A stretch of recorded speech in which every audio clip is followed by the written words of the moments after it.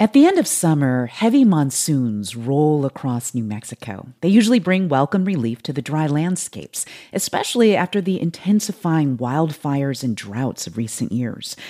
But for communities in northern New Mexico, the rains have brought disaster after an already harrowing year. Everything from pine needles to logs and boulders and trees coming down from the burn scars into the river. So the river has been rendered unusable. That is Louis Trujillo, the mayor of Las Vegas, New Mexico.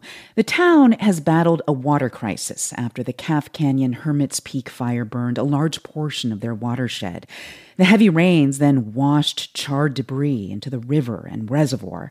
It's yet another obstacle on the path to recovery for communities impacted by what became the largest wildfire in New Mexico history.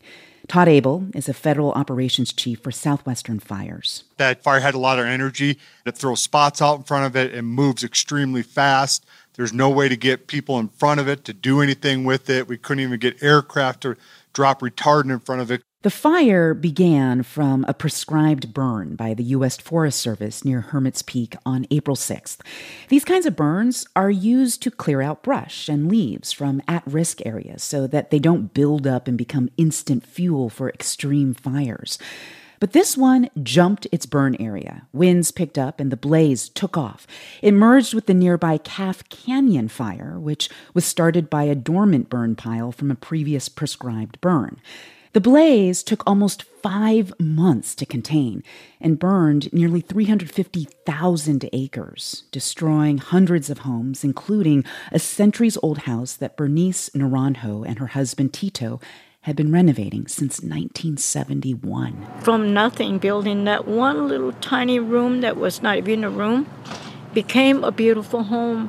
Naranjo is one of many residents who say a planned burn during a windy, dry spring was just a bad idea, and she blames the U.S. Forest Service. I actually wanted to send and get a bucket of ashes from our house and send it to the Forest Service because they are accountable.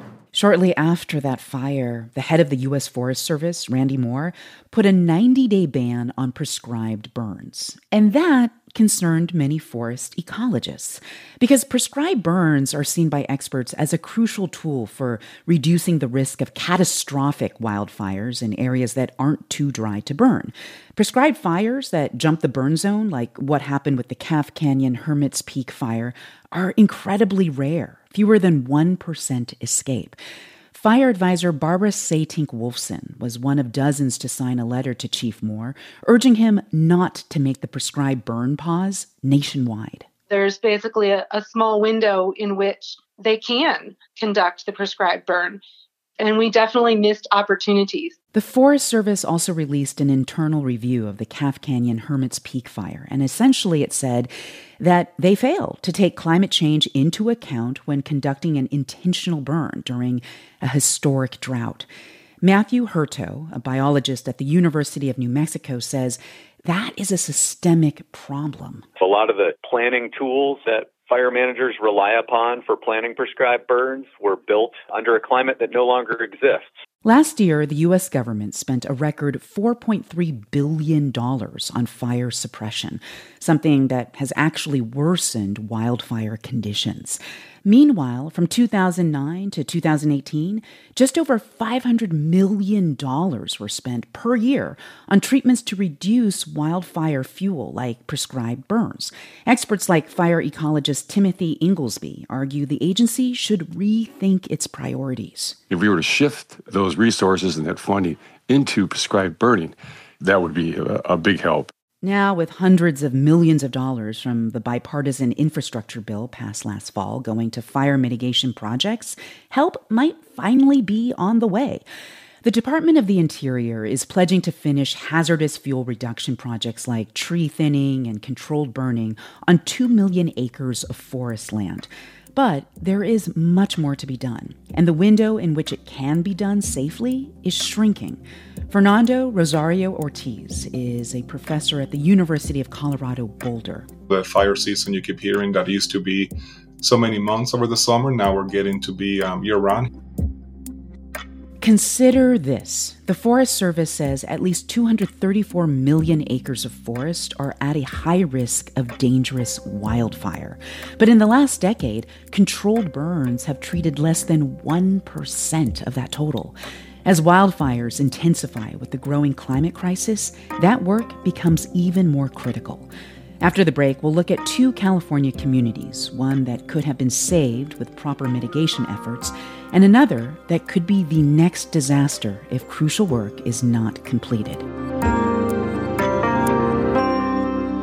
From NPR, I'm Elsa Chang. It's Wednesday, October 5th.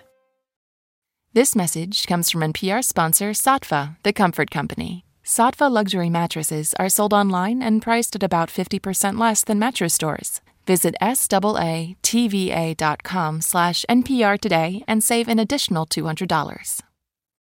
It's Consider This from NPR. New Mexico is not the only state to have seen historic fires in the past 2 years. The Marshall Fire that broke out near Boulder on December 30th last year was Colorado's most destructive on record in terms of property loss. Last July, California saw its second worst fire when the Dixie Fire burned nearly 1 million acres. It became the first fire to spread from one side of the Sierra Nevada mountains to the other. The second fire to do that followed just 1 month later. The Caldor Fire destroyed over 1,000 structures and burned through the town of Grizzly Flats in Northern California. It destroyed about 2/3 of the community there. California Fire Assistant Fire Chief Eric Schwab said there was no way to control that blaze. We don't have any tools out there to stop the fire, so we result to hurting the fire away from structures and away from people, and that's what we're actively doing. Steve Bardem, a firefighter, echoed the challenge the Caldor Fire proved for crews. It was burning pretty high there, 13, 14-foot flame lengths, and then you get the ember cast off it, and it gets grass, and the pine needles get going, and it goes over the houses. An investigation from Cap Radio and the California newsroom found that the U.S. Forest Service could have done more to protect Grizzly Flats. Here's what Cap Radio reporter Scott Rod learned. Mark Ulmer's house stands out amid the devastation. It's robin's egg blue and looks untouched, as if the Caldor Fire's flames just skirted past. It's kind of lonely around here now. Just kind of strange. The 60-year-old former fire inspector is standing in his garage, gazing at the hollowed-out neighborhood. He says his home survived because he spent years fireproofing it. He swapped out flammable siding for concrete and replaced his wood deck with fire-resistant material. I think ultimately that's what saved us. Embers scorched the deck, but it never ignited. Ulmer says the threat of wildfire became clear after a warning from the Forest Service nearly 2 decades ago. The agency gathered residents at the community church and presented fire modeling that predicted a blaze similar to the Caldor Fire. They showed a fire that could potentially wipe out our community within 24 hours. Ulmer helped create a volunteer group called the Grizzly Flats Fire Safe Council to protect the town. They began clearing excess vegetation from around homes and removing brush near evacuation roads. But as the volunteers hustled, the Forest Service idled. The history of the Forest Service in the time that we lived there was that everything took forever. Kathy Melvin is a former Fire Safe Council member. She lost her home in the Caldor Fire and shared a property line with the Forest Service.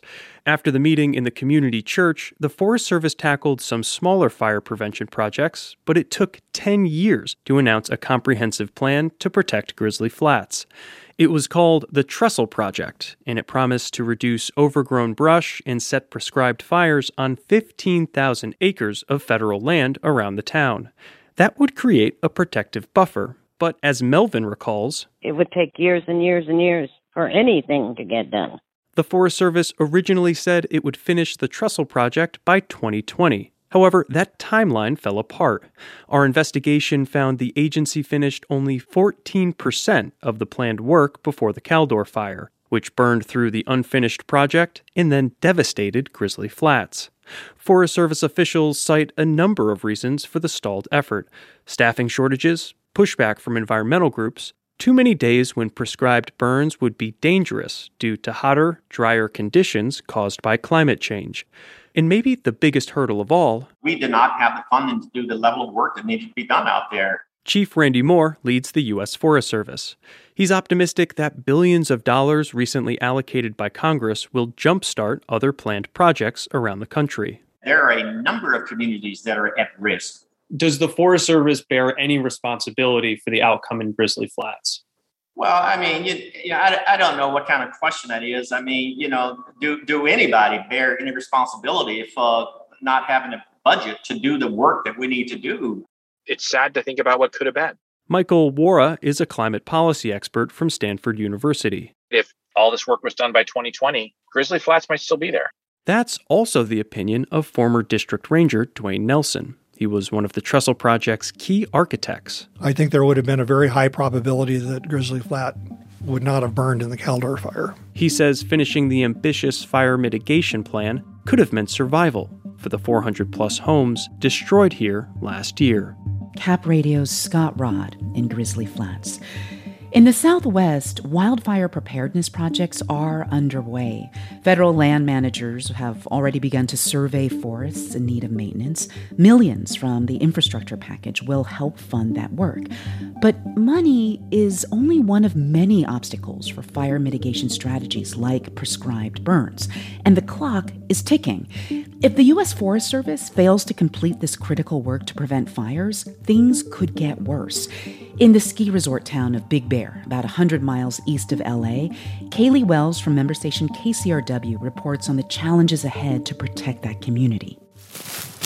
On the day I met up with Forest Service burn boss Christina Barba, she was supposed to be setting a prescribed fire to help clear out flammable brush in the San Bernardino National Forest. But she had to call it off. The weather made it too risky. And therein lies the paradox of being a burn boss.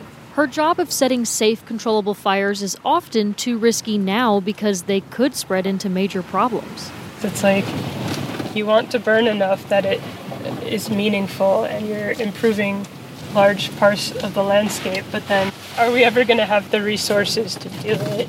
Barba says she should be burning 3,000 acres a year to protect Big Bear.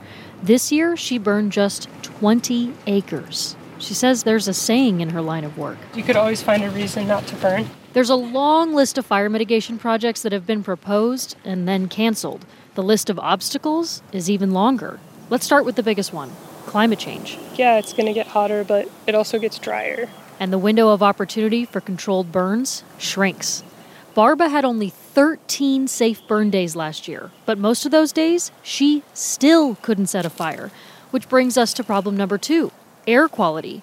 Big Bear shares an air basin with Los Angeles and the suburbs east, known as the Inland Empire. Because the Inland Empire has ozone, or some days they have more particulates than they should, it shuts down burning in the entire basin. Barba lost 5 of her 13 burn days because of air pollution in the larger region. Then comes problem number 3, resources. Some days she doesn't have the people or equipment to burn safely. There's been times where I've had my organization and then I get a call from the fire management official, like 3 of your engines got sent on a strike team for a fire, and then that is the end of that. And even on a perfect day, when the weather is right and the air is clear and the firefighters have nothing better to do, prescribed fires still burn up money. The San Bernardino National Forest would not disclose its budget after months of multiple asks and a Freedom of Information Act request. But Barba gives a hint. I think my house is worth more than the fuels budget this year. All those obstacles made for a close call earlier this month when the Radford fire forced some residents to flee their homes. Patrice Duncan spoke to me as she drove down the burning mountain. I've seen too many just horror stories of people being stuck trying to evacuate, waiting too long to evacuate, and I just didn't want to make the news that way. Luckily, there were enough firefighters and equipment to prevent any damage to town, and the remnants of Hurricane K brought helpful rain. But that luck might run out. I can make sure my home is safe, but if the forest is coming at me because it wasn't managed well, there's not a whole lot I'm going to be able to do about it. There are still thousands of acres in Big Bear Valley ripe for the next wildfire, and a lot of the community still isn't ready. That's KCRW's Kaylee Wells reporting from Big Bear. NPR's Eric Westervelt and KUNM's Alice Fordham contributed reporting at the top of this episode. From NPR, it's Consider This. I'm Elsa Chang.